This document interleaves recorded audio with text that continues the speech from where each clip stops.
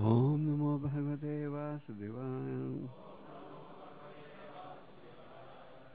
तो आज क्योंकि चैतन्य महाप्रभु जी का आविर्भाव तिथि है, तो हम आदि लीला के तीसरे अध्याय का एक श्लोक पढ़ेंगे, श्लोक 52, जिसमें जो कि श्लोक भागवतम से लिया गया है और जिसमें ये बताया जा रहा है कि चैतन्य महाप्रभु जी कौन है, स्वयं भगवान है।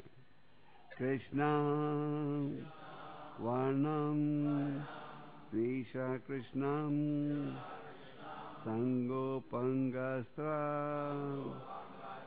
पार्षदम यज्ञे संकीर्तन प्राये इजंती ही स्यु मेधसा। हिंदी में कोई पढ़ेगा? हिंदी में कोई है पढ़ने के लिए? असीम कृष्ण थे। कृष्णा वन्ना त्वीक्षा कृष्णम संगोपंगस्त्रा पार्षदम यज्ञे संकीर्तन प्राये जंती ही सुमेधसः। कृष्णा वन्नं त्विक्षा कृष्णं संगोपंगस्त्रा पार्षदं यज्ञे संकीर्तन प्राये जंती ही सुमेधसः। कृष्णा वन्नं त्विक्षा कृष्णं संगोपंगस्त्रा पार्षदं यज्ञे संकीर्तन प्राये जंती ही सुमेधसः। कृष्णा वन्नं त्विषा कृष्णं संगोपंगस्त्रा पार्षदं यज्ञे संकीर्तन प्राये जंती ही सुमेधसः।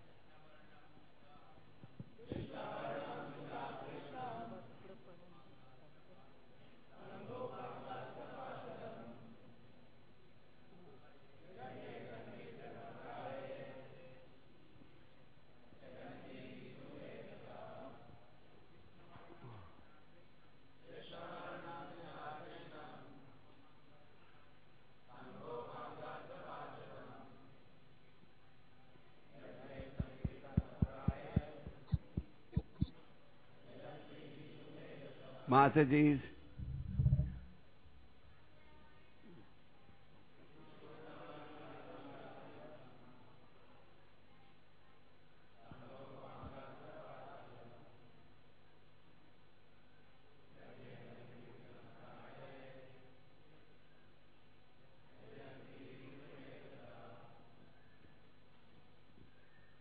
अनुवाद। कलि युग में बुद्धिमान पुरुष ईश्वर के उस अवतार की पूजा करने के लिए सामूहिक कीर्तन करते हैं जो कृष्ण नाम का निरंतर गान करता है। यद्यपि उसका शरीर श्याम वर्ण का नहीं है, किंतु वह साक्षात कृष्ण है। उसके साथ उसके पार्षद, सेवक, आयुध तथा विश्वस्त संगी रहते हैं। दोहराएंगे। कलि युग में बुद्धिमान पुरुष ईश्वर के उस अवतार की पूजा करने के लिए सामूहिक कीर्तन करते हैं जो कृष्ण नाम का निरंतर गान करता है। यद्यपि उसका शरीर श्याम वर्ण का नहीं है, किंतु वह साक्षात कृष्ण है।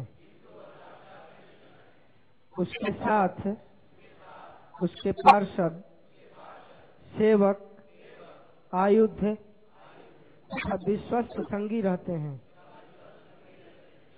तात्पर्य: यह श्लोक श्रीमद् भागवतम से 11 स्कंद अध्याय 5 श्लोक संख्या 32 से लिया गया है। श्रील जीव गोस्वामी ने इस श्लोक की टीका भागवत पर लिखित अपने भाष्य क्रम संदर्भ में करते हुए कहते हैं कि भगवान कृष्ण भी सुनहरे शरीर के साथ प्रकट होते हैं। ये सुनहरे कृष्ण ही भगवान चैतन्य हैं, जिनकी पूजा इस युग में बुद्धिमान पुरुषों द्वारा की जाती है।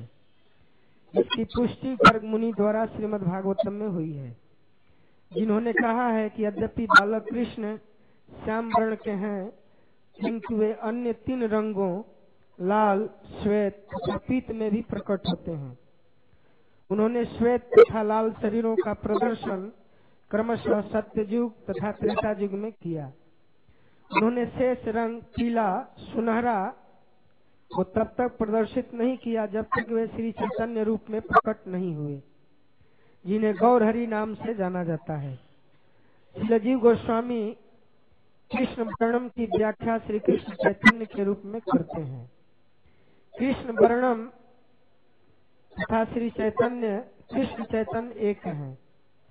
कृष्ण नाम भगवान कृष्ण तथा चैतन्य कृष्ण दोनों में आता है। श्री चैतन्य महाप्रभु भगवान हैं, किंतु वे सदैव कृष्ण का गुणगान करने में लगे रहते हैं और इस तरह उनके नाम तथा रूप का कीर्तन एवं स्मरण करके दिव्य आनंद प्राप्त करते हैं। भगवान कृष्ण स्वयं भगवान चैतन्य के रूप में सर्वोच्च उपदेश देने के लिए प्रकट होते हैं। वर्णयति शब्द का अर्थ है उच्चारण करते हैं या वर्णन करते हैं। भगवान चैतन्य सदैव कृष्ण नाम का कीर्तन करते हैं और उसका गुणगान भी करते हैं। चूंकि वे स्वयं कृष्ण हैं, अतः जो भी उनसे मिलेगा वह भी स्वतः कृष्ण के नाम का कीर्तन करेगा और फिर अन्यों से उसका गुणगान करेगा। वे मनुष्य में दिव्य कृष्ण भावनामृत भरते हैं, जिसे कीर्तन करने वाला दिव्य आनंद में मग्न हो जाता है।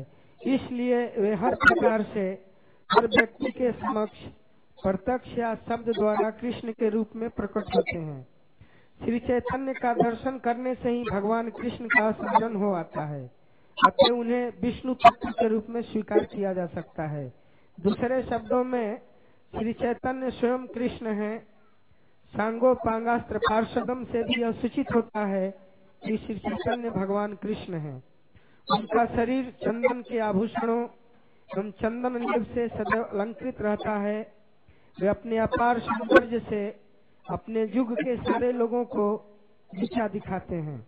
अन्य अवतारों में भगवान कभी कभी असुरों को परास्त करने के लिए अस्त्रों का प्रयोग करते हैं, किंतु इस युग में भगवान अपने सर्व आकर्षक स्वरूप श्री चैतन्य महाप्रभु के रूप में उन्हें परास्त करते हैं। श्रील जीव गोस्वामी बताते हैं कि उनका सौंदर्य ही उनका अस्त्र या हथियार है, जिससे असुरों का दमन होता है। क्योंकि वे सर्व आकर्षक हैं, अतएव यह समझना चाहिए कि सारे देवता उनके संगियों के रूप में साथ साथ रहें। उनके कार्य असाधारण तथा उनके संगी अलौकिक थे। वे जब संकीर्तन आंदोलन का प्रचार कर रहे थे तो बंगाल तथा उड़ीसा के अनेक महान विद्वान तथा आचार्य उनके प्रति आकृष्ट थे। भगवान चैतन्य सदैव अपने सर्वश्रेष्ठ पार्षदों तथा नित्यानंद, अद्वैत, गदाधर तथा श्रीवास के साथ रहते हैं। श्रील जीव गोस्वामी वैदिक साहित्य से एक श्लोक प्रस्तुत करते हैं, जिसमें यह कहा गया है कि यज्ञों के प्रदर्शन या उत्सव संपन्न करने की कोई आवश्यकता नहीं है। उनकी टीका है कि ऐसे बाह्य दिखावों में लगने के बजाय लोगों को जाति, रंग, वर्ण आदि का भेदभाव न करके भगवान चैतन्य की पूजा करने के लिए एक साथ एकत्र होकर हरे कृष्ण कीर्तन करना चाहिए। कृष्ण वर्णम तुषा कृष्णम बताता है कि कृष्ण नाम को प्रधानता दी जानी चाहिए। श्री चैतन्य ने कृष्ण भावनामृत की शिक्षा दी और कृष्ण नाम का कीर्तन किया।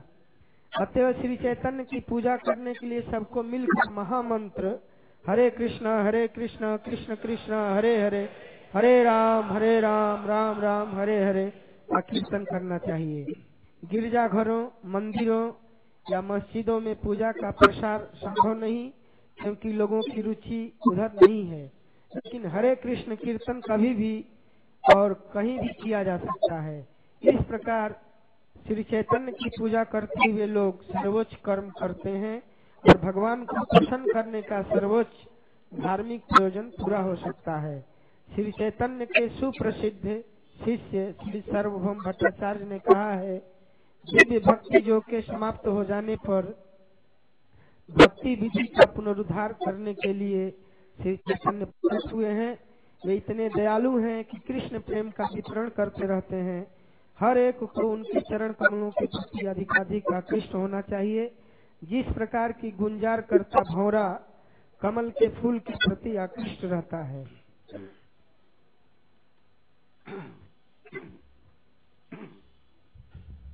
ओम ज्ञानतिमिरान्धस्य ज्ञानाञ्जनशलाकया चक्षुरुन्मिलितमेन तस्मै श्रीगुरवे नमः।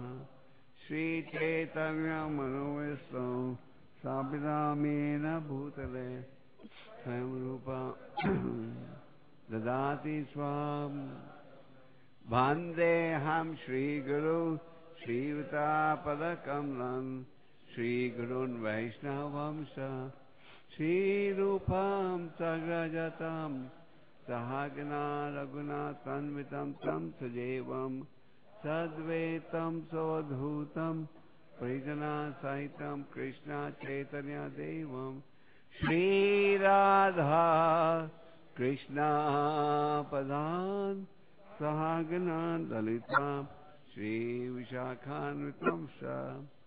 हे कृष्णा करुणा सिंधु दीनबंधु जगतपते गोपेशा गोपिका कांत राधा कांत नमोस्तुते। सप्ता कांचना गौरांगी राधे वृंदावनेश्वरी ऋषभ प्रणमामि हरिप्रिये। वाञ्छा कल्पतरुभ्यश्च कृपा सिन्धुभ्येव च पतितानां वैष्णवेभ्यो नमो नमः। जय श्री कृष्ण चैतन्य प्रभु नित्यानंद श्री अद्वैत गदाधर शिवाचार्य गौर भक्त हरे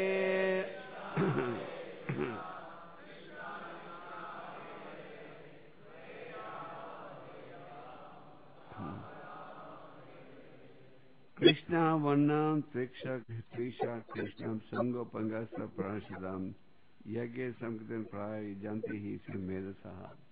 तो भागवतम का बड़ा प्रसिद्ध श्लोक है जो कि भागवतम के 11वें स्कंद में प्राप्त होता है। महाराज दिग्वी ने पूछा था करभजन से भगवान के अनेक अवतारों के विषय में, और उस प्रश्न के उत्तर में करभजन भगवान के अनेक अवतारों का वर्णन कर रहे हैं। और इस श्लोक द्वारा स्पष्ट स्थापित हो रहा है क्या कि भगवान कलयुग में प्रकट होंगे चैतन्य महाप्रभु जी के रूप में, और चैतन्य महाप्रभु के रूप में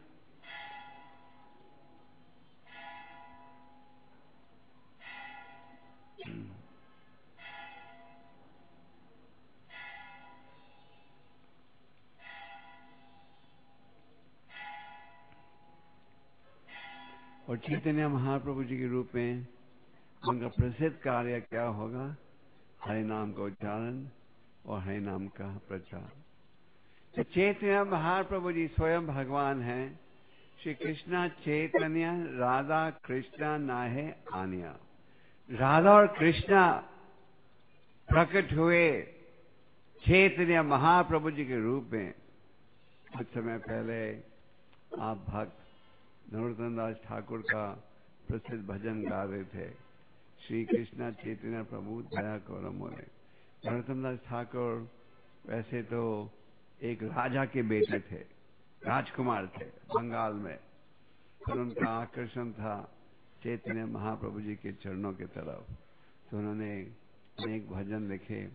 तो इस भजन में वो कह रहे हैं, श्री कृष्णा चैतन्य प्रभु आप मेरे ऊपर दया कीजिए, तुम्हारा बिना के दयालु जगत संसार है। आपसे ज्यादा दयालु कोई अवतार नहीं। पतित पवन हेतु तव अवतार। आप प्रकट क्यों हुए हो? आप प्रकट हुए हो पतितों का उद्धार करने के लिए।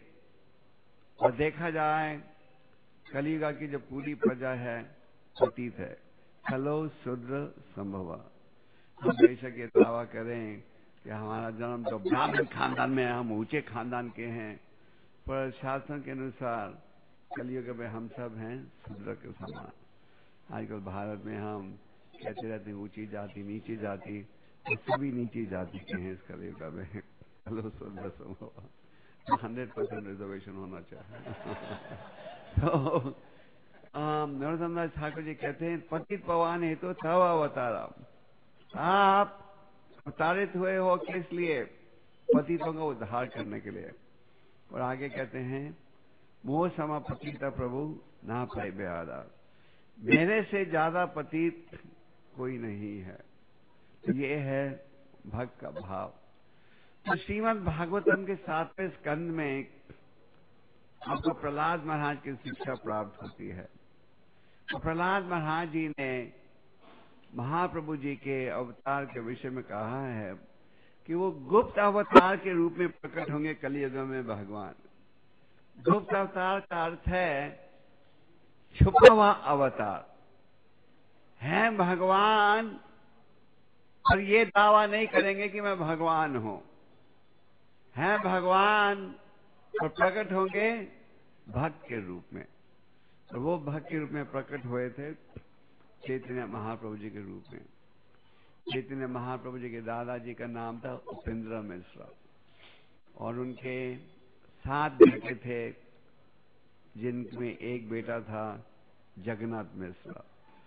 उपेंद्र मिश्रा पहले निवास करते थे उस स्थान में जैसे आज हम बांग्लादेश बुलाते हैं। अगर आप बांग्लादेश जाओ तो वहाँ अनेक तीर्थ के स्थान हैं जहाँ हमारे वैष्णव संत प्रकट हुए हैं। इस्कॉन के भी लगभग 40 केंद्र हैं बांग्लादेश में और हजारों भक्त हैं। तो उपेंद्र मिश्रा बांग्लादेश के निवासी थे। उनके 7 बेटे थे, जिनमें से एक ज्यादा पढ़ा लिखा था, जिनका नाम था जगन्नाथ मिश्रा। और जगन्नाथ मिश्रा बांग्लादेश से आगे थे रहने के लिए नवद्वीप धाम में। जब वो नवद्वीप धाम में आए तो वहां उनका परिचय हुआ उस समय के एक बड़े प्रसिद्ध जोशी के साथ, एस्ट्रोलॉजर, जिनका नाम था नीलम्बरा चक्रवर्ती। और नीलम्बरा चक्रवर्ती ने फिर अपनी बेटी सची देवी का विवाह कराया उनके साथ। तो जगन्नाथ मिश्रा और सची देवी बहुत आध्यात्मिक दृष्टि से नंद महाराज और यशोदा के अवतार हैं। तो उनके कई औलाद हुई थी। उनका 9वां बच्चा था विश्वरूप, जो कि महाप्रभु जी के बड़े भाई बलराम जी के अवतार थे यानी थे। और फिर हुए थे चैतन्य महाप्रभु प्रकट। तो भगवान के शुरू में अनेक नाम थे। भगवान के हमारे आपके 1-2 नाम, और भगवान के तो हजारों नाम है, लाखों नाम है। हाँ। और भगवान जब पृथ्वी पर आते हैं तो अपनी अद्भुत लीला प्रकट करते हैं। आजकल भारत में एक बड़ा प्रसिद्ध प्रचारक है जो कहता है मैं चैतन्य महाप्रभु जी का अवतार हूँ। तो या नित्यानंद जी का अवतार है। पर नित्यानंद जी और महाप्रभु जब प्रकट हुए, उन्होंने अपनी अद्भुत लीला प्रकट की। इन अवतारों को बोलो कुछ अद्भुत लीला तो प्रकट करके दिखाइए, फिर फेल हो जाएंगे। तो चैतन्य महाप्रभु जी हालांकि भक्त के रूप में प्रकट हुए थे, उन्होंने अपनी अद्भुत लीला भी प्रकट की, जिसके द्वारा आप ये पहचान सकते हो कि वो स्वयं भगवान है। बचपन में भी उन्होंने अपनी अद्भुत लीला प्रकट की। इसके हम तो संक्षेप में ही चर्चा करेंगे। आप महाप्रभु जी की लीलाओं का वर्णन दिन रात कर सकते हो। 3 प्रसिद्ध ग्रंथ हैं जिनके द्वारा आपको चैतन्य महाप्रभु जी के जीवन का ज्ञान प्राप्त होता है। एक है चैतन्य चरितमृत, जिसका अनुवाद श्रील प्रभुपाद जी ने किया है। प्रभुपाद जी कहते थे, Gita is high school, Bhagavatam is college and Chaitanya Charitamrita is post graduate. तो चैतन्य चरितमृत में बड़ा गहरा सिद्धांत है और भगवान की लीलाओं का वर्णन है। एक और प्रसिद्ध ग्रंथ है चैतन्य भागवत, जिसकी रचना वृंदावन दास ठाकुर ने की है। यही चैतन्य भागवत पहले प्रकाशित हुआ था चैतन्य मंगल के नाम पर।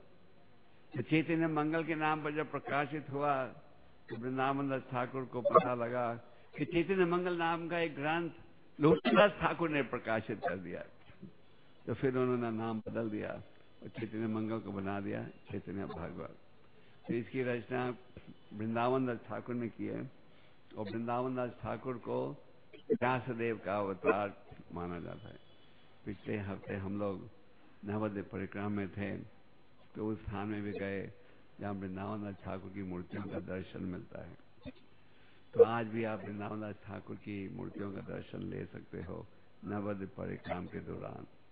और एक और ग्रंथ है चैतन्य मंगल, जिसकी रचना लोचन दास ठाकुर ने की है। तो इन 3 ग्रंथों के माध्यम से चैतन्य महाप्रभु जी के लीलाओं उपदेश के विषय में ज्ञान प्राप्त कर सकते हो। तो चैतन्य चरितमृत में भगवान के अनेक बाल लीलाओं का वर्णन है। जब भगवान छोटे ही थे, उन्होंने अपनी दिव्य लीला प्रकट करना आरंभ कर दिया था। जब वो उन्होंने चलना क्रॉलिंग शुरू किया तो उनके फर्श पर विष्णु के चरणों के लक्षण प्रकट हो रहे थे। तो पहले तो उनके माता पिता ने सोचा शायद हमारे घर में जो दामोदर गोपाल की मूर्ति है ये उसके चरणों का निशाना है। उनके घर में था दामोदर गोपाल की मूर्ति। फिर उनकी माँ ने एक दिन दूध पिलाते हुए देखा, नहीं नहीं, ये लक्षण तो मेरे बाप बेटे के चरणों में है। तो वो बड़े आश्चर्य हुए। जब भगवान प्रकट हुए थे, उनके नाना जी नीलम्बर चक्रवर्ती ने उनकी जन्मपत्री बनाई थी। प्राचीन समय में ये रिवाज था कि जन्मपत्री बनाते थे पिताजी पर। आजकल भी बनाते हैं। आजकल लोग कंप्यूटर में हर चीज। नीलम्बर चक्रवर्ती ने उनकी जन्मपत्री बनाई थी और कहा सची माता जो उनकी बेटी थी, ये जो लड़का है आपका, ये पूरे विश्व को संभालेगा। इसके लिए उसका एक नाम होगा विश्वंभर। ये लड़का कोई साधारण लड़का नहीं है।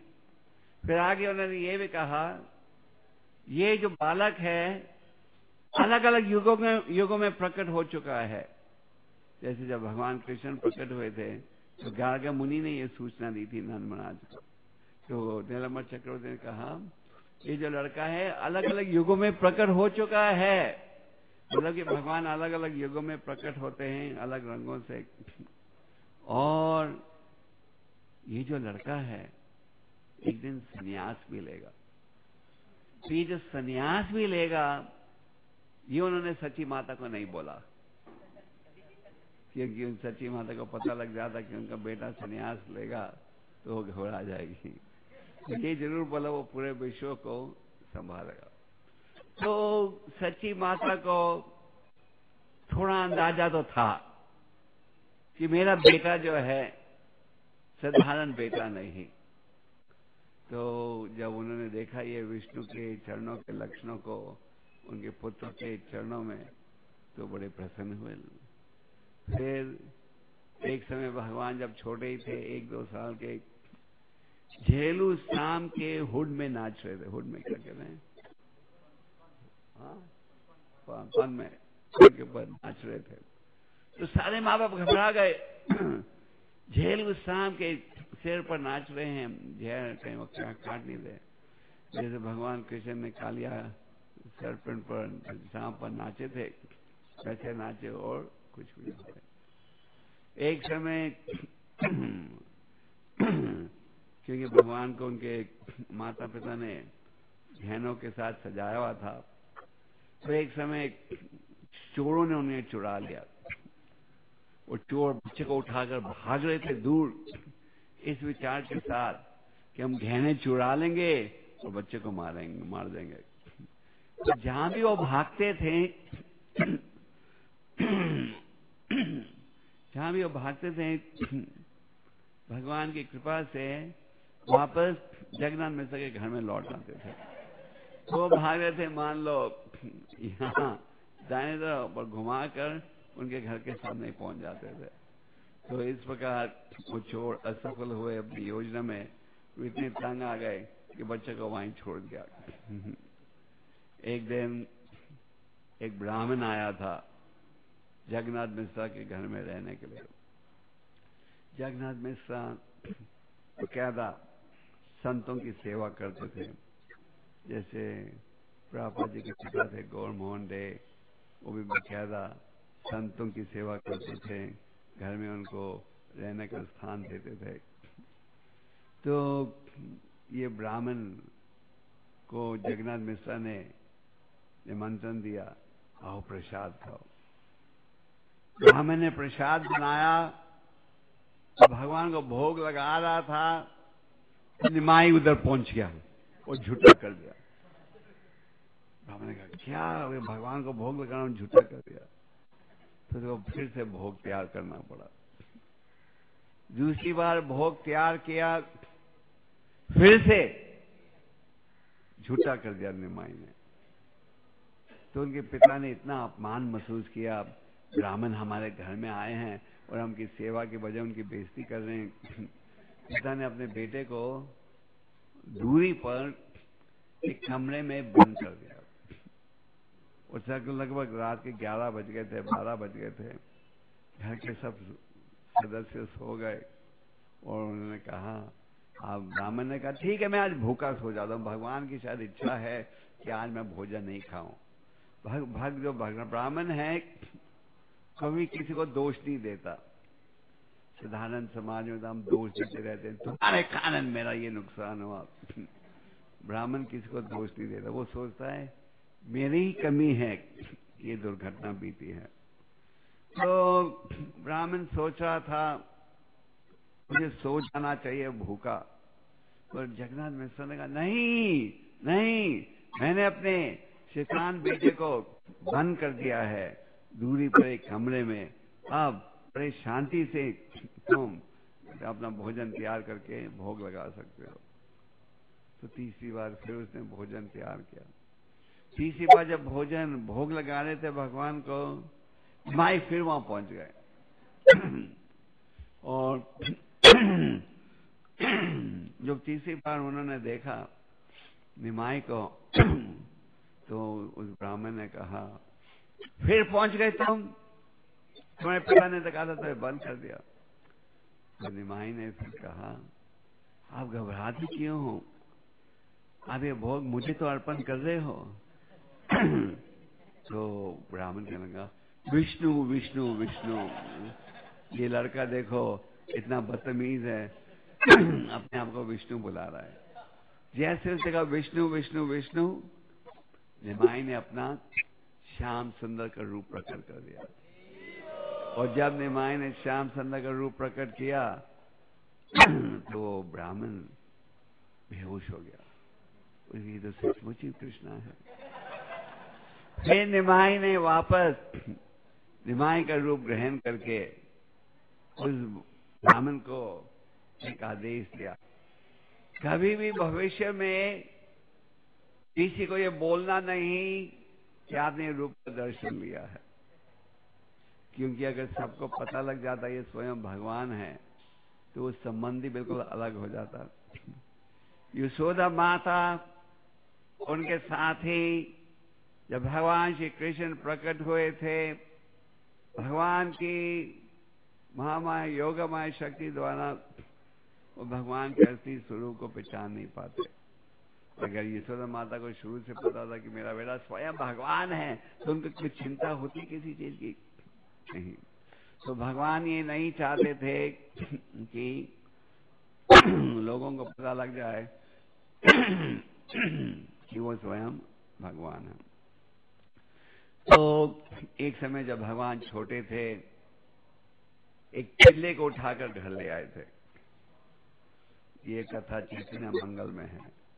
जब पिल्ले को ले आए घर में, तो सच्ची माता ने कहा, क्या बेइज्जती, हम ब्राह्मण खानदान के हैं, हम कुत्तों को घर में रखते हैं, समाज के लोग क्या कहेंगे, हंसेंगे हमारे ऊपर, इससे पिल्ले को बाहर कर दो। निमाई ने कहा, अगर आप ये पिल्ले को बाहर करोगे तो मुझे भी बाहर जाना पड़ेगा। तो पिल्ले को घर में रखा, रस्सी से बांध दिया। एक दिन और दूसरे जो भगवान के साथी थे, उन्होंने भगवान को दोष दिया। कहा, देखो खेलते समय निमाई ने चापलूसी करके सबसे खूबसूरत पिल्ला उठा लिया और बदसूरत पिल्ले हमारे लिए छोड़ दिया। तो एक दिन जब निमाई गंगा में गए थे स्नान करने के लिए, हाँ, तो सच्ची माता ने पिल्ले की रस्सी खोल दी और पिल्ला घर से निकल गया। तो निमाई जब स्नान कर रहे थे, उनके साथी आए भागे भागे, निमाई निमाई तुम्हारी माँ ने पिल्ले को घर से निकाल दिया। तो निमाई भागे भागे वापस आए। तो निमाई ने अपने भक्तों को भेजा, ढूंढो कहाँ है नवद्वीप में ये पिल्ला। ये पिल्ले को ढूंढने गए। जब ढूंढने गए तो उन्होंने देखा वो पिल्ला नवद्वीप शहर के बीच में कीर्तन कर रहा था, दो पैरों में नाच रहा था, दो हाथों को ऊपर उठाया हुआ था और हरे कृष्ण कृष्ण कृष्ण हरे हरे हरे राम। उसके आंसू बह रहे थे, बाल खड़े हो रहे थे, जो शुद्ध भक्ति के लक्षण है। और पूरे शहर में ये सूचना फैल गई मिनटों में कि वो पिल्ला जिसे हम ढूंढ रहे हैं वो शुद्ध भक्त बन गया है निमाई की कृपा से। और सब आए देखने के लिए उस पिल्ले को। वो सब ने कहा, ये जो निमाई है ये कहीं भगवान तो नहीं है, उसने एक पिल्ले को शुद्ध भक्त बना दिया। जब भगवान कृष्ण पृथ्वी पर थे, बड़े प्रभावशाली बलवान असुर आए थे उनसे युद्ध करने के लिए, पूतना, तृणावर्ता, अकासुरा, तो सबका वध कर लिया भगवान ने। तो ब्रिजवासी सोच रहे थे कहीं हमारा बेटा नारायण तो नहीं है, ये कोई देवता तो नहीं है, लगता है इस पर देवता भगवान की खास कृपा है।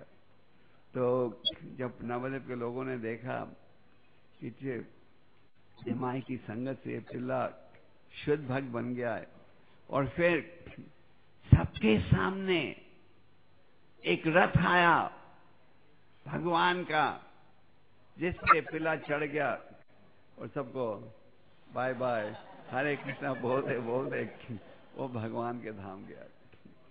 तो पूरे गौरांगा गौरांगा गौरांगा।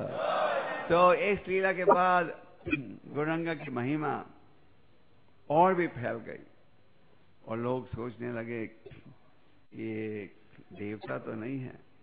तो अगर आप में से कोई पिल्ला या कुत्ता रखना चाहे तो आपको पहले ये गारंटी लेनी पड़ेगी कि आप शुद्ध भक्त बनाओगे। हाँ, नहीं तो मत ले रखना। तो ये संक्षेप में महाप्रभु जी के बाल की लीलाएं हैं। भगवान महाप्रभु की लीलाएं तो कई हैं, समय का भाव है। तो छोटे उम्र में ही निमाई संस्कृत के विद्वान बन गए थे।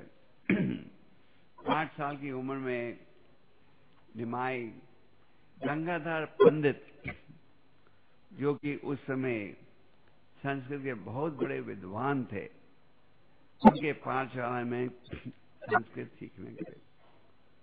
और जब निमाई संस्कृत सीख रहे थे तो बड़ी तेजी से जैसे ही अध्यापक को सिखाता था वो सीख जाते थे, बड़ी। और छोटी उम्र में ही बड़े विद्वान बन गए थे, इसके लिए उनका नाम बन गया था पंडित। पैदाइशी में एक नाम उन्हें निमाई भी दिया था, सीता ठाकुरानी ने। सीता ठाकुरानी ने निमाई नाम इसलिए दिया, एक तो उनका जन्म हुआ था नीम के पेड़ के नीचे, दूसरा बंगाल में ये रिवाज था या विचार है कि नीम के पेड़ का पत्ता हो या नीम से संबंधित नाम हो तो कोई बुरी नजर नहीं होगी। और महाप्रभु के प्रकट होने से पहले उनके भाई विश्वरूप प्रकट हुए थे, उससे पहले 8 बहनें प्रकट हुई थी, जो प्रकट होते ही जिन्होंने शरीर त्याग दिया था। तो चिंता थी निमाई के भविष्य की, इसलिए उनको नाम दिया था निमाई। एक और नाम दिया था गौरहरि। गौरहरि नाम क्यों दिया था? एक तो उनका जो रंग था गोल्डन इन कॉम्प्लेक्शन, दूसरा हरि का नाम सुनते ही वो प्रसन्न हो जाते थे, क्योंकि जब वो छोटे भी थे अक्सर बच्चे रोना बंद करते हैं दूध पिलाने पर निमाई रोना बंद करते थे जब वो हरे कृष्ण को सुनते थे। तो उनको नाम दिया था गौरहरि। इस प्रकार निमाई के हजारों नाम थे। तो छोटी उम्र में ही वो संस्कृत के विद्वान बन गए थे और 11 साल की आयु में उन्होंने अपना संस्कृत का महाविद्यालय खोला था।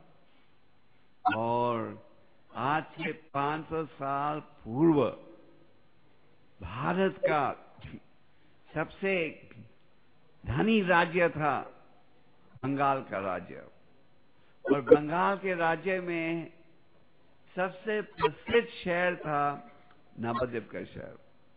नवद्वीप का जो शहर है 500 साल पहले वो the intellectual capital of the world, मतलब पूरे विश्व के जो सबसे बड़े विद्वान थे वो कहाँ रहते थे?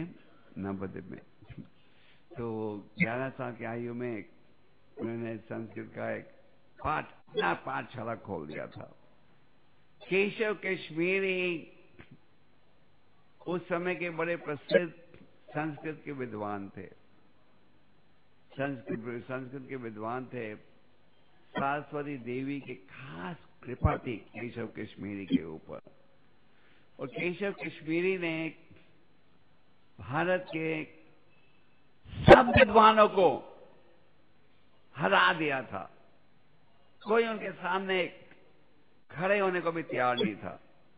जैसे आजकल वर्ल्ड कप होता है, ये होता, क्रिकेट कप होता है, उन दिनों में इंटेलेक्चुअल कंपटीशन होता था, संस्कृत का डिबेट, और उसको देखने के लिए हजारों लोग आते थे। तो केशव कश्मीरी ने सबको हरा दिया था, और जब वो हराता था तो उनसे एक पत्र ले लेता कि मैं हार गया था केशव कश्मीरी। कई बार तो लोग उनके सामने खड़े भी नहीं होते थे, कह रहे नहीं आपके सामने हम नहीं आएंगे, ठीक है तो मुझे एक विजय का पत्र दे दो। तो कई सबसे उन्होंने, जैसे आप देखते हैं आजकल लोग सर्टिफिकेट इकट्ठा करते हैं दीवारों में छुपाया। तो केशव कश्मीरी ने लगभग सबको हराया हुआ था भारत में। उनके नाम के सामने कोई खड़ा भी नहीं होता था। तो केशव कश्मीरी ने सूचना भेजी नवद्वीप में कि मैं आपके शहर के सबसे प्रसिद्ध प्रतिनिधि के साथ संस्कृत का डिबेट करना चाहता हूं। तो नवद्वीप के पंडितों ने सभा बुलाई, केशव कश्मीरी हमारे शहर में आना चाहता है। हमारी बेइज्जती करने के लिए। कौन उसके सामने लड़ेगा, कौन उसके सामने अभी संसद का डिबेट करेगा। सब घबरा गए, सब ने कहा मैं तो तैयार नहीं हूं, हम तो तैयार नहीं है। फिर उन्होंने सोचा कि हम निमाई पंडित को आगे कर देते हैं, वो विद्वान भी है, सबसे छोटा भी था, 11 साल का। तो उन्होंने सोचा कि अगर केशव कश्मीरी ने निमाई को हरा दिया तो हम कहेंगे आखिर हमारे शहर के बच्चे को हराया, हमें थोड़ी हराया। और अगर निमाई ने उन्हें हरा दिया तो हम कहेंगे अगर बच्चा हमारे शहर का उसे हरा सकता है, हमारी तो बात ही छोड़ो। तो निमाई पंडित गंगा के तट पर अपने विद्यार्थियों को शिक्षा दे रहे थे, क्योंकि प्राचीन समय में शिक्षा दी जाती थी पेड़ों के नीचे, आजकल कहाँ है ये सुविधा, है ना। और केशव कश्मीरी बैंड बाजा के साथ पहुंचे नवद्वीप में। जैसे राजनीतिक नेता चलते हैं आगे तो पीछे उनके चमचे चलते हैं, तो केशव कश्मीरी आगे आगे चल रहे थे, पीछे बैंड बाजा झंडा, केशव कश्मीरी की जय हो। तो केशव कश्मीरी पहुंचे नवद्वीप में गंगा के तट पर। उन्होंने देखा ये निमाई संस्कृत की शिक्षा दे रहा है। तो केशव कश्मीरी ने पूछा क्या आप ही हो इस शहर के माने हुए पंडित निमाई पंडित? मैं कहा हाँ, मुझे निमाई के नाम से लोग जानते हैं, आपकी बड़ी प्रशंसा सुनी है। निमाई ने कहा मेरी प्रशंसा? मैं तो संस्कृत का एक शब्द ठीक रूप से उच्चारण नहीं कर सकता, मेरी प्रशंसा क्यों करने लोग? उन्होंने कहा मैं हूं केशव कश्मीरी। निमाई ने कहा कि आपकी तो बड़ी तारीफ सुनी है। तो पहले केशव कश्मीरी ने कहा कुछ नमूना दो, उदाहरण दो तुम्हारी रचना का। निमाई ने कहा मैं तो मूर्ख हूं, आप उदाहरण दीजिए। तो केशव कश्मीरी ने 1 घंटे में 100 श्लोकों का उच्चारण किया गंगा नदी की प्रशंसा करते हुए, इन 1 आवर, 1 घंटे में। इतने बड़े विद्वान थे केशव कश्मीरी। और फिर निमाई से पूछा कैसे लगा तुम्हें? निमाई ने कहा बहुत सुंदर, पर इन श्लोकों में ये कमी थी।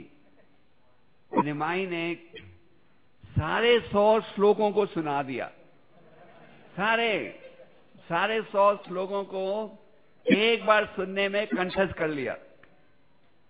जो व्यक्ति एक बार सुनने में किसी विषय को कंठस्थ कर ले उसे श्रुति धरा कहा जाता है संस्कृत में। जैसे भागवतम का उपदेश सुखदेव गोस्वामी दे रहे थे परीक्षित महाराज को, उस सभा में हजारों और संत उपस्थित थे, जिनमें एक थे सूत गोस्वामी। तो सूत गोस्वामी ने एक बार सुनने से ही 18,000 श्लोकों को कंठस्थ कर लिया। तो जब नमश्रानिया में संतों ने विनती की कि आप हमें मार्गदर्शन दीजिए, सूत गोस्वामी ने वही 18,000 श्लोकों को सुना दिया, जो कि उन्होंने एक बार सुनने से कंठस्थ कर लिया। तो जो एक बार सुनने से कंठस्थ कर लेते कहा जाता है। तो निमाई ने इन 100 श्लोकों को एक बार सुनने से ही कंठस्थ कर लिया था। और जब केशव कश्मीरी ने सुना कि निमाई ने एक बार सुनने से ही इन 100 श्लोकों को कंठस्थ कर लिया, वो आश्चर्य हो गए। उन्होंने कहा ये असंभव है, कोई साधारण व्यक्ति एक बार सुनने में 100 श्लोकों को कंठस्थ कर ले। उन्होंने कहा ये व्यक्ति गुरु को खास रखते हुए। तो निमाई ने केशव कश्मीरी की रचना में जो कमियां थी उसको सुनाया, और जब केशव कश्मीरी को सुना रहे थे कमियां, तो केशव कश्मीरी उसका उत्तर नहीं दे पाए। तो केशव कश्मीरी जो निमाई के विद्यार्थी थे ना, वो जो हंसने लगे देखो जवाब नहीं दे पा रहा। पर निमाई ने एकदम रोक दिया, निमाई ने रोक दिया। निमाई ये सिखाना चाहते थे अपने विद्यार्थियों को कि हमें हर एक के साथ आदर से व्यवहार करना चाहिए। तो निमाई ने कहा, आज केशव कश्मीरी थके हुए हैं, कल इसका उत्तर देंगे। तो केशव कश्मीरी अपने घर लौटे शाम को, और सरस्वती देवी के वो उपासक थे, सरस्वती देवी की प्रार्थना की और कहा, आप हमेशा मेरे माध्यम से ज्ञान दे रहे थे, आपने हमेशा मेरी सुरक्षा की, पर आज जब वो छोटे लड़के ने मेरी कमजोरियों को निकाला, मैं उत्तर नहीं दे पाया क्योंकि आपकी कृपा नहीं थी। तो सरस्वती दीदी ने कहा, ये जो बालक है निमाई पंडित, ये साधारण बालक नहीं, ये स्वयं भगवान है, ये स्वयं भगवान है। तो मैं सहयोग नहीं दे सकती, तुम जाके उनके शरणगत हो जाओ।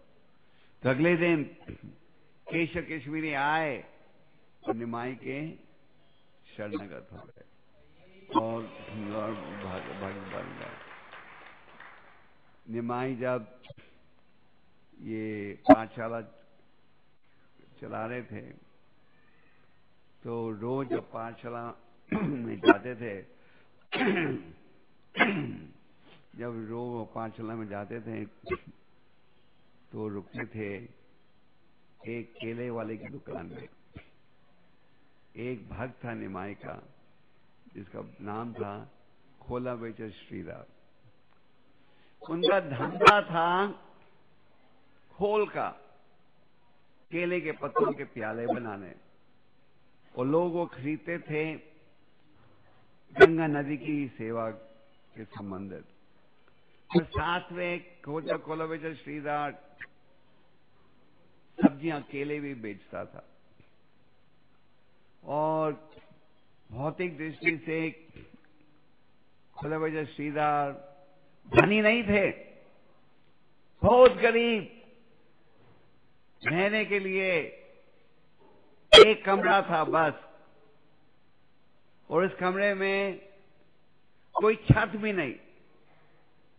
तो जब बारिश गिरती थी, तो बारिश से बचने के लिए केशव कश्मीरी खोला बेचर श्रीराम दीवार के साथ खड़े हो जाते थे, ऐसे कि हम भीगे नहीं।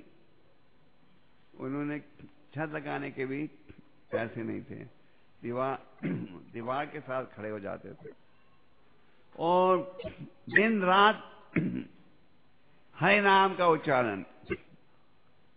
खोला बेचर श्रीराम के पास एक ही धोती थी,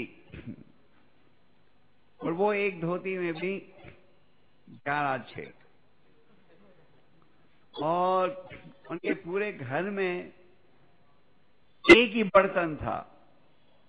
उसी एक बर्तन में वो पानी पीते थे, उसी में भोजन बनाते थे, उसी में दाल पीते थे वगैरह। चैतन्य भागवत में कहा गया है, वो जो एक बर्तन था खोला बेचर श्रीराम के घर में, इतना पुराना था कि कोई चोर भी उसे छुएगा नहीं। तो आप अंदाजा लगा सकते हो, अंदाजा लगा सकते हो कितने गरीब थे खोला बेचर श्रीराम। जब भी 50% अपनी आमदन का वो खर्चते थे किसमें? गंगा की सेवा में। तो निमाई पंडित रोज उनकी दुकान में आते थे और निमाई कहता था क्या भाव है केले का? तो कहता है 1 पैसा दर्जन। नहीं, तुम बहुत ज्यादा रकम लगा रहे हो, इसका भाव आधा होना चाहिए। तो खुले विजय श्रीधर कहते थे तो मेरी दुकान में क्यों आते हो? दूसरी दुकान से ले लो सौदा, रोज आके मेरा सिर खाते हो। तो निमाई कहता था मैं दूसरी दुकान में क्यों जाऊं, मैंने तुम्हारी दुकान में ही आना है, तुम स्टेडी सप्लायर हो। मैंने तो रोज निमाई वहां आता था। फिर निमाई कहता था उन्हें तुम बहुत ज्यादा नफा कमा रहे हो, मुझे पता है तुम बहुत धनी हो। तो खोले विजय श्रीधर कहता था अगर तुम्हें लगता है कि मैं धनी हूं तो मेरे घर में आके देखो, मेरे घर में कितना धन है मेरे पास। तो खोले विजय श्रीधर तो निमाई कहते थे तुम्हारा जो धन है वो एक दिन मैं विश्व को दिखाऊंगा वो धन। तो इस प्रकार दोनों का बड़ा गहरा संबंध था। तो खोले विजय श्रीधर 50% आमदन खर्चते थे किसमें? गंगा की सेवा में। एक समय निमाई ने अपना महाप्रकाश का रूप प्रकट किया श्रीवास अंगन में। श्रीवास अंगन इस्कॉन के मायापुर के मंदिर के निकट में ही है, जहां की निमाई ने अपना संकीर्तन आंदोलन आरंभ किया था। तो निमाई ने ये महाप्रकाश का रूप प्रकट किया था 24 घंटों के लिए, तो केवल अपने प्रसिद्ध भक्तों को ही खास दर्शन दिया था, सबको नहीं। तो महाप्रभु ने अपने प्रतिनिधि को बोला जाओ खोले विजय श्रीधर को भी लाओ। खोले विजय श्रीधर के घर को ढूंढना कठिन नहीं है, तुम हर घर के सामने से गुजरना, जिस घर में तुम सुनोगे हरे कृष्णा वो खोले विजय श्रीधर का घर है। ये खोले विजय श्रीधर 24 घंटे हरे नाम का उच्चारण करते थे। लगभग जब दुकान में होते थे जब भी हरे कृष्ण, रात को सोते भी नहीं थे, हरे कृष्ण कृष्ण कृष्ण हरे हरे, हरे राम राम। तो जो खोले विजय श्रीधर के जो पड़ोसी थे वो कहते थे ये इतना गरीब है कि रात को भूत सताते हैं, तो ये खुद भी नहीं सोता, हमें भी सोने नहीं देता। सारे पड़ोसी खोले विजय श्रीधर के दुश्मन बन गए थे, क्योंकि खुद कहते खुद भी नहीं सोता, हमें भी सोने नहीं देता। तो खोले विजय श्रीधर निमाई रोज उनकी दुकान में जाते थे, तो सौदा करते थे। एक दिन निमाई ने उन्हें कहा खोले विजय श्रीधर तुम 50% आमदन खर्च रहे हो गंगा की नदी में, गंगा की सेवा में, तो ये गंगा मेरे चरणों से आ रही है, तुम जानते नहीं? तो खोले विजय श्रीधर ने कहा विष्णु विष्णु विष्णु, देखो कितना पापी है, अपने आप को विष्णु बुला रहा है। तो जब भगवान ने अपना दिव्य रूप प्रकट किया और अपने प्रसिद्ध भक्तों को निमंत्रण दिया, जब खोले विजय श्रीधर वहां आए तो भगवान ने उनसे कहा खोले विजय श्रीधर तुझे क्या वर चाहिए? पूरे पृथ्वी का धन, ऐश्वर्य। खोले विजय श्रीधर ने जब देखा भगवान का रूप तो उन्हें समझ आया जो भगवान कहते थे, निमाई ने कहा कि मैं ही हूं विष्णु, ये सच है। तो खोले विजय श्रीधर ने कहा कि अगर आप मुझे एक वर देना चाहते हो तो ये वर दीजिए कि हर जन्म में आप मेरी दुकान में आओ सौदा करने के लिए, और हर जन्म में मुझे आपका साथ मिले। तो खोल बेटे श्रीधर को भगवान ने कहा, जो धन चाहिए, पूरे पृथ्वी का धन चाहिए, वो भी देने को तैयार हूं। तो खोल बेटे श्रीधर ने क्या मांगा? केवल शुद्ध भक्ति। तो ये है भक्त का लक्षण। तो ये खोला बेटे श्रीधर ने जब महाप्रभु ने संन्यास भी लिया, तो महाप्रभु जी को उन्होंने एक पंपकिन दिया था, जो कि उनकी माँ ने उन दूध के साथ बनाया था महाप्रभु के लिए संन्यास लेने से पहले। तो खोला बेटे श्रीधर बहुत उच्च कोटि के भक्त थे, जिनका निमाई पंडित के साथ बड़ा गहरा संबंध था।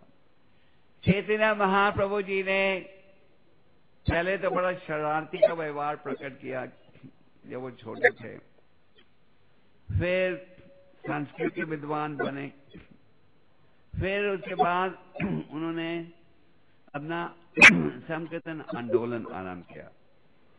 संकीर्तन आंदोलन उन्होंने आरंभ किया श्रीवास आंगन में।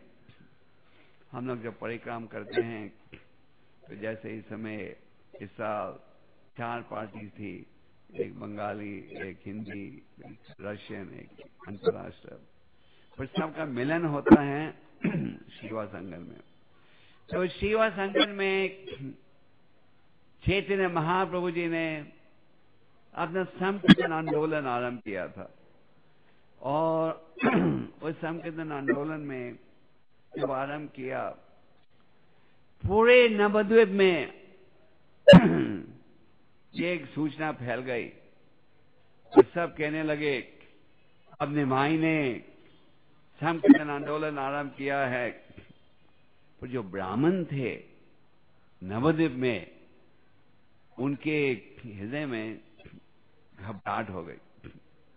जो स्मार्ता ब्राह्मण थे उन्होंने कहा, अरे निमाई ने संकीर्तन आंदोलन शुरू किया है, अब लोग कर्म की परवाह नहीं करेंगे, हमारी परवाह नहीं करेंगे, हमारा धंधा खत्म हो जाएगा। फिर ब्राह्मणों ने चांद काजी, जो उस समय जैसे मैंने कहा मुसलमानों का शासन था, और जो चांद काजी था वो नवाब हुसैन शाह, जो बंगाल के राजा थे, उनके प्रतिनिधि थे। वो सब ब्राह्मण गए चांद काजी के पास, कहने लगे निमाई पंडित ने ये संकीर्तन आंदोलन आरंभ किया है जो कि हिंदू धर्म के विरोध में है, इसे बंद करो। फिर मुसलमान प्रतिनिधि भी जाने लगे। मुसलमानों ने कहा चांद काजी से, अरे अगर हम ये निमाई पंडित के हरि नाम को संकीर्तन को बंद नहीं करेंगे तो सारे मुसलमान हिंदू बन जाएंगे, इसे बंद करो। और एक मुसलमान था दाढ़ी वाला, तो बार बार चांद काजी के पास जाता था, कहता था बंद करो बंद करो, निमाई पंडित के संकीर्तन आंदोलन को बंद करो।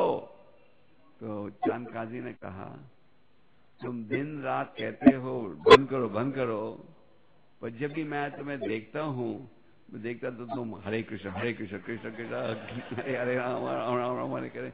ये क्या? अगर तुम्हारी इतनी नफरत है, तुम्हें बार बार हरे कृष्ण क्यों बोलते हो?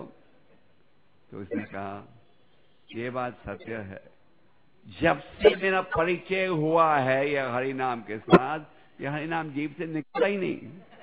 कई बार मैंने कोशिश कर निकालने के लिए, निकलता ही नहीं। तो चांद काजी ने पहले तो प्रतिनिधियों को भेजा सूचना के साथ, बंद करो नहीं तो हम सबको मुसलमान बना देंगे। प्राचीन समय में मुसलमान बनना बड़ा आसान था। अगर आपने किसी मुसलमान के यहाँ नौकरी कर ली तो मुसलमान बन गए।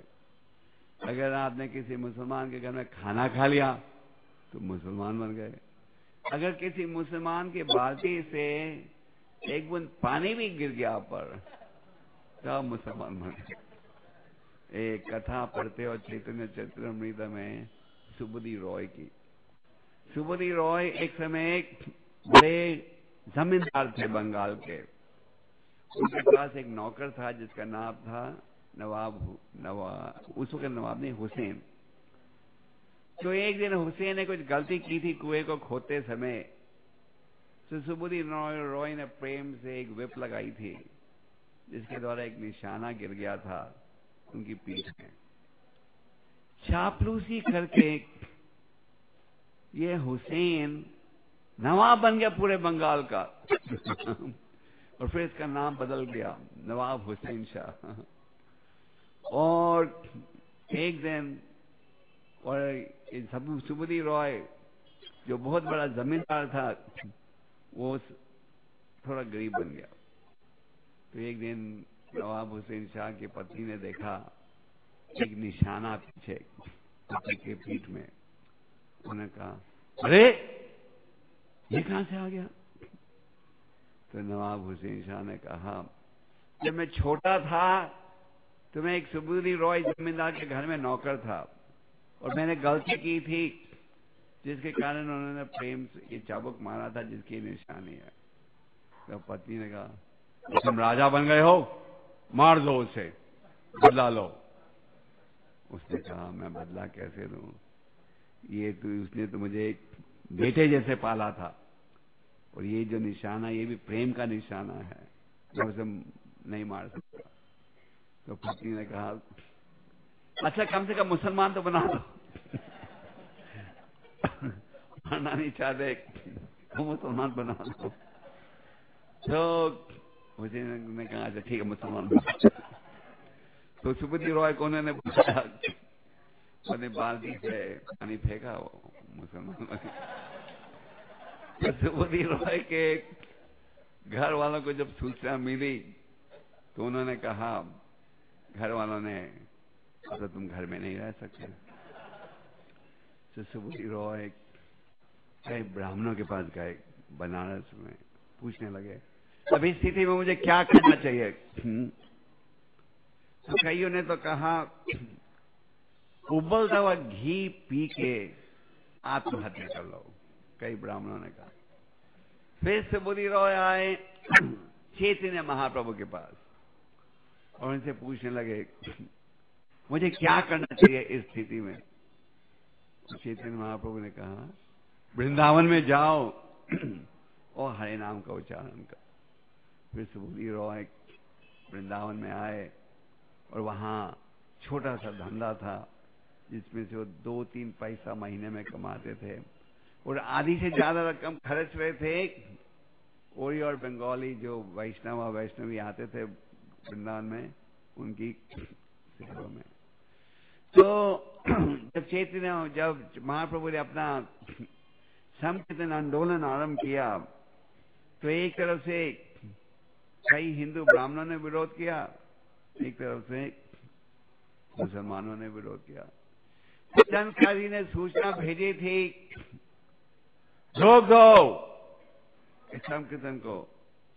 तो महाप्रभु ने कहा नहीं, तो करते गए।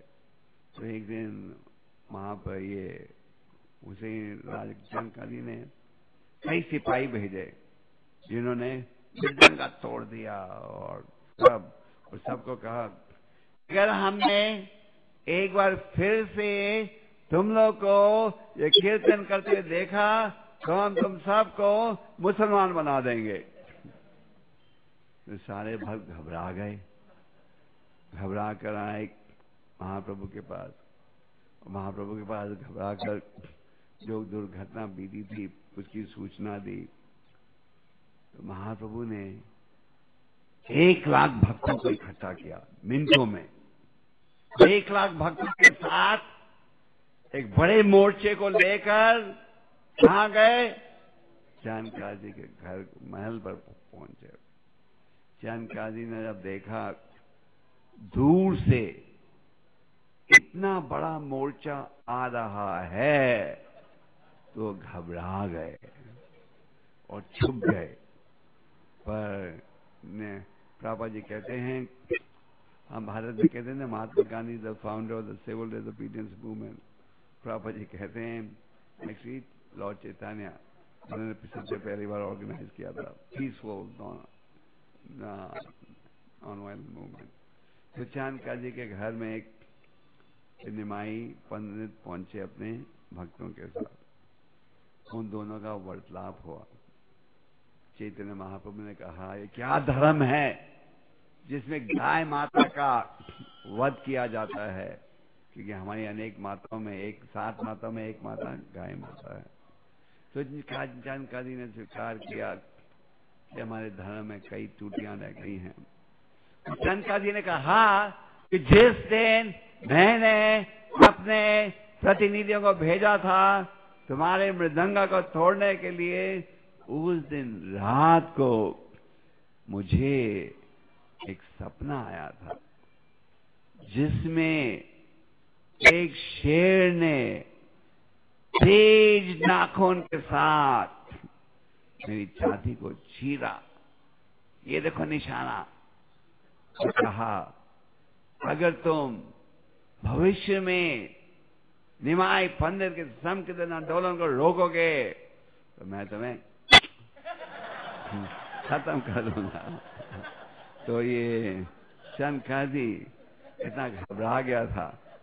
चांदका जी ने फिर कहा कि मैं अपने भविष्य के प्रतिनिधियों को आदेश देता हूं क्या कि कभी भी तुम्हारे संकीर्तन आंदोलन को नहीं रोके। तो निमाई पंडित ने लगभग 8 घंटे के लिए एक साथ हरि नाम संकीर्तन किया था। और 8 घंटे संकीर्तन करने के बाद उन्हें थोड़ी प्यास लगी। जब प्यास लगी तो पानी पीने के लिए कहां गए? खोलवज श्रीधर की कुटिया में। और खोलवज श्रीधर की कुटिया में कितने बर्तन थे? एक ही बर्तन। तो खोलवज श्रीधर के कुटिया में निमाई पंडित गए और वो एक प्याला लेकर पानी पीने लगे। जैसे पानी पीने लगे, खोलवज श्रीधर ने चिल्लाकर कहा, नहीं, ये मेरा झूठा बर्तन है, इसमें आप नहीं पी सकते। और महाप्रभु ने कहा, मैं इस प्याले से पीकर अपने आप को शुद्ध बना रहा हूं। उन्हें खोलवज श्रीधर को इतना आदर दिया, हाँ, ये मेरी पवित्रता के लिए मैं पानी पी रहा हूं। और फिर उन्होंने जबरदस्ती उसी प्याले से पानी पिया। तो श्रीवास आंगन में कई प्रसिद्ध लीलाएं बीती हैं भगवान की। वहां भगवान कीर्तन करते थे। सारी रात कीर्तन होता था, सारी रात। 16 घंटे कीर्तन एक साथ। चैतन्य महाप्रभु केवल उस सभा में जो उनके प्रसिद्ध प्रिय भक्त थे उन्हें ही अंदर आने का अधिकार था, बाकियों को नहीं। एक ब्राह्मण था जो केवल दूध और फल पर जी रहा था। तो रोज आकर श्रीवास को कहता था, मुझे अंदर आने दो ना महाप्रभु की कीर्तन देखने के लिए। और वो श्रीवास कहते, नहीं, मुझे अधिकार नहीं है किसी को छोड़ने का, केवल जो महाप्रभु ने चुने वही भक्त आ सकते हैं। तो एक दिन वो इतनी जिद कर रहा था तो श्रीवास ने कहा, ठीक है, तुम देखो तो ये जो दरवाजा है इसमें एक छोटा सा छेद है, तुम इस छेद के पीछे खड़े होकर देखो वो छेद से। और क्योंकि निमाई ऐसे आपको देख नहीं सकेंगे। और श्रीवास की एक सास थी, उसको भी अंदर आने दिया। तो निमाई हरि नाम संकीर्तन कर रहे थे श्रीवास के पंडित के घर में, और एकदम उन्होंने रोक दिया। उन्होंने कहा, आज हमारी सभा में कोई ऐसा व्यक्ति है जिसे नहीं होना चाहिए। तो श्रीवास घबरा गए। हाँ, एक ब्राह्मण था जो कि बड़ा तपस्वी था, जिसने कि जो सिर्फ दूध और फल पर जी रहा है, जिसको मैंने अधिकार दिया ये आपका संकीर्तन का दर्शन लेने। महाप्रभु ने कहा, केवल दूध और फल पीने से थोड़ी भक्ति आती है, भक्ति की भावना होनी चाहिए, वही व्यक्ति मेरे दिव्य रूप का दर्शन ले सकता है। ये जो ब्राह्मण था तपस्वी था, पर इसमें भक्ति योग का भाव नहीं था। तो महाप्रभु ने कहा कि केवल तुम दूध लोगे, फल लोगे और भक्ति योग का भाव नहीं है तो क्या फायदा। फिर महाप्रभु जी कृपा से उस ब्राह्मण में भक्ति का भाव प्रकट हो गया और वो भी भक्त बन गया। तो एक ब्राह्मण था महाप्रभु के घर के सामने, श्रीवास के घर के सामने, जिनका नाम था, एक ब्राह्मण था जिसके नाम था गोपाल ब्राह्मण, जिसके मन में बड़ी ईर्ष्या थी। ये ब्राह्मण कहता था चैतन्य महाप्रभु को, नहीं, वो ब्राह्मण के मन में, वो श्रीवास का पड़ोसी था, तो वो कहता था श्रीवास को इतना आदर मिल रहा है, चैतन्य महाप्रभु जी रोज उसके घर में आते हैं, हरि नाम संकीर्तन करते हैं, पूरा महानवद्वीप श्रीवास का गुणगान कर रहा है। उसके घर हृदय में ईर्ष्या थी, द्वेष था। ईर्ष्या और द्वेष हमारे आध्यात्मिक जीवन के शत्रु हैं। काम, क्रोध, लोभ, मोह, मद, ईर्ष्या द्वेष जब तक रहेगा भगवान हमारे हृदय में निवास नहीं करते। तो ये ब्राह्मण ने श्रीवास के घर के सामने, दरवाजे के सामने शराब की बोतल रख दी और दूसरा सामान जिससे दुर्गा जी की पूजा की जाती है। और अगले दिन सुबह जब श्रीवास ने दरवाजा खोला तो देखा ओ शराब की बोतल और ये सब मस्त दुर्गा की पूजा का सामान। तो उन्होंने पड़ोसियों को बुलाकर कहा, पड़ोसी देखो, मैं तुम सबको धोखा दे रहा था, मैं कृष्णा का भक्त नहीं हूं, मैं हूं दुर्गा का भक्त। तो पड़ोसी ने कहा नहीं, ये किसी शैतान की हरकत है। और उन्होंने गोबर से और गाय के मूत्र से पूरे स्थान को साफ कर दिया।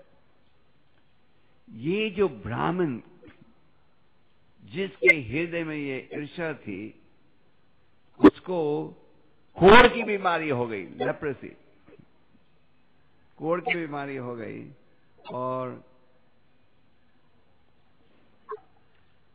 बहुत बीमार हो गया। वो महाप्रभु को मिला, महाप्रभु से कहने लगा मुझे माफ कर दो, मुझे माफ कर दो, मैंने आपके भक्त के हृदय में ईर्ष्या रखी थी। महाप्रभु ने कहा तुम्हें हजारों साल नरक में तड़पना चाहिए श्रीवास के प्रति ईर्ष्या रखने के कारण। तो ये ब्राह्मण तरफ से गया, तरफ से गया। फिर जब निमाई संन्यास लेकर लौटे, निमाई ने कटवा में संन्यास लिया था केशव भारती से, तो ब्राह्मण फिर से उन्हें मिला। तो इस ब्राह्मण ने फिर से महाप्रभु से विनती की, मैंने गलती की, मुझे माफ कर दो, हजारों कई सालों से मैं तड़प रहा हूं। तो निमाई ने कहा मैं नहीं तुम्हें माफ कर सकता, तुम जाओ श्रीवास के चरणों में। फिर निमाई गए श्रीवास के चरणों में और श्रीवास ने उन्हें माफ किया और श्रीवास की कृपा से वो माफ हुआ। तो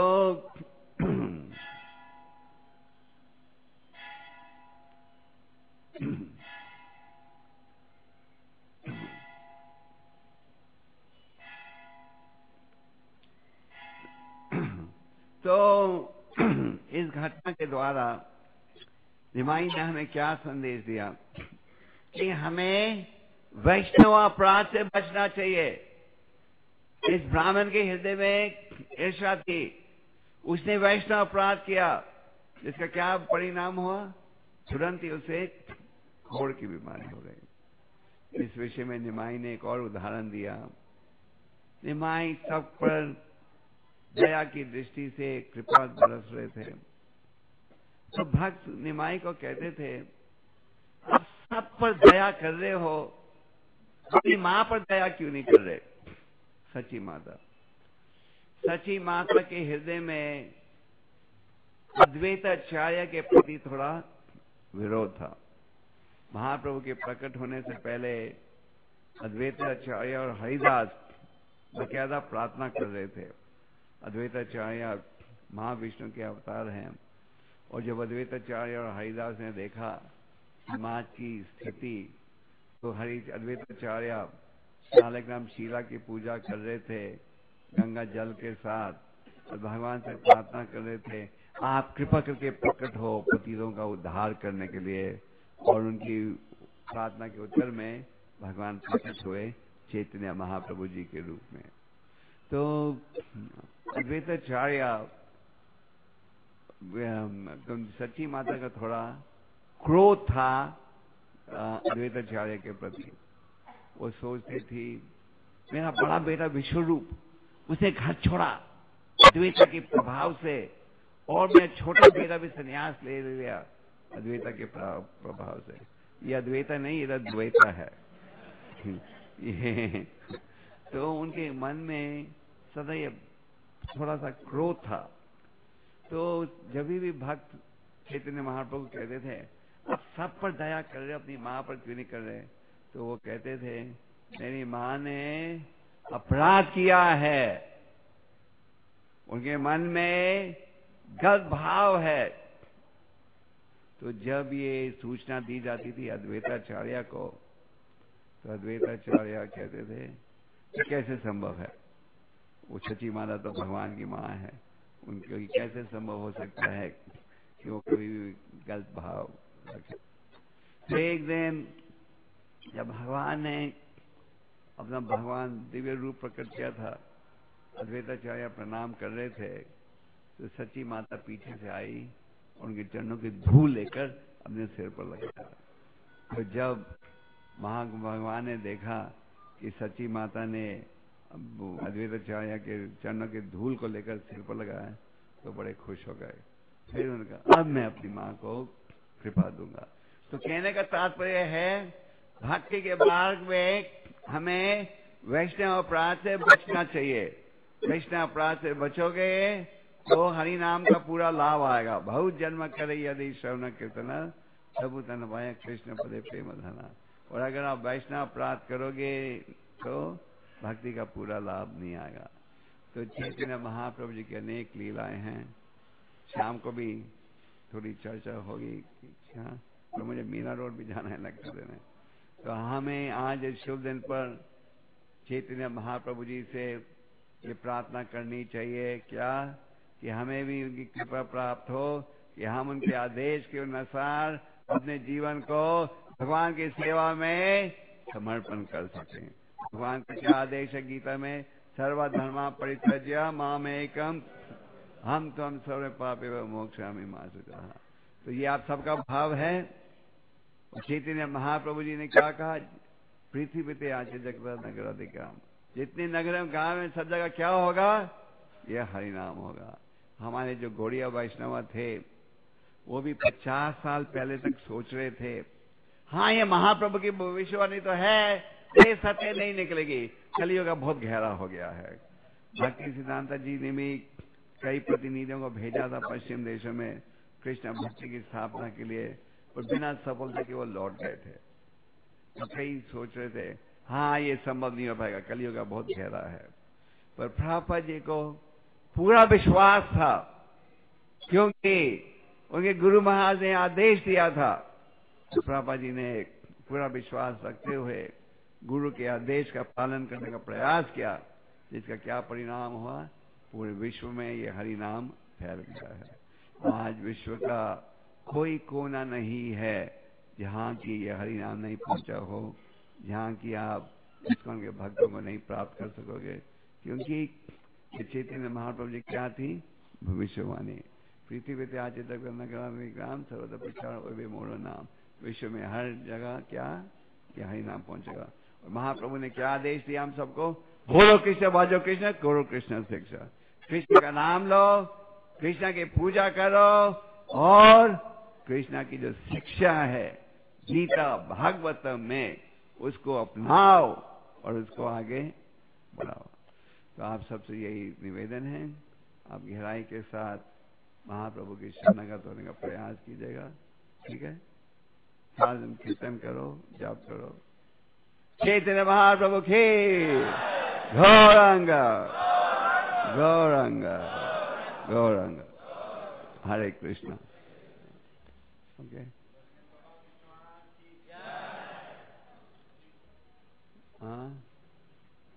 it's okay, I'll stop now. Oh, certificate. Hold on. सबको सर्टिफिकेट मिल रहा है, क्लास में बैठने के लिए सर्टिफिकेट मिल रहा है। सर्टिफिकेट के लिए बहुत मेहनत